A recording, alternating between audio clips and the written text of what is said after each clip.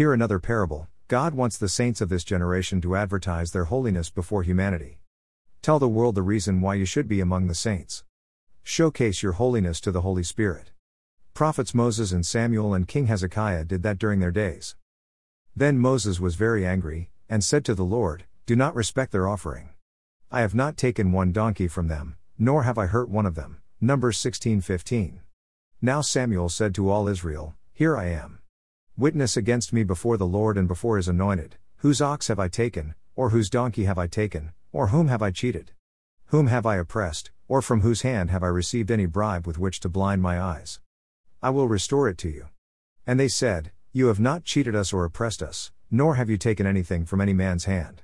1 Samuel 12:1-5. Then Hezekiah turned his face toward the wall, and prayed to the Lord, saying, "Remember now, O Lord, I pray, how I have walked before you in truth and with a loyal heart, and have done what was good in your sight." 2 Kings 21-5. Now hear this. This is the final dispensation of creation, and I repeat again, the God of the finality of creation, the Holy Spirit, wants all his children to showcase their holiness to the world.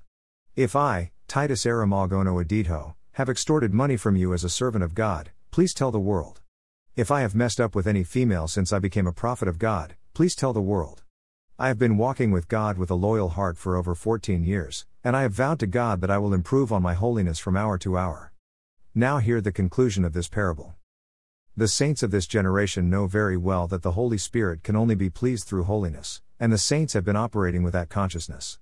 God commanded Moses to speak to the congregation of the children of Israel, thus, "You shall be holy, for I the Lord your God am holy." Leviticus 19:1-2. Titus Aramagono Adito.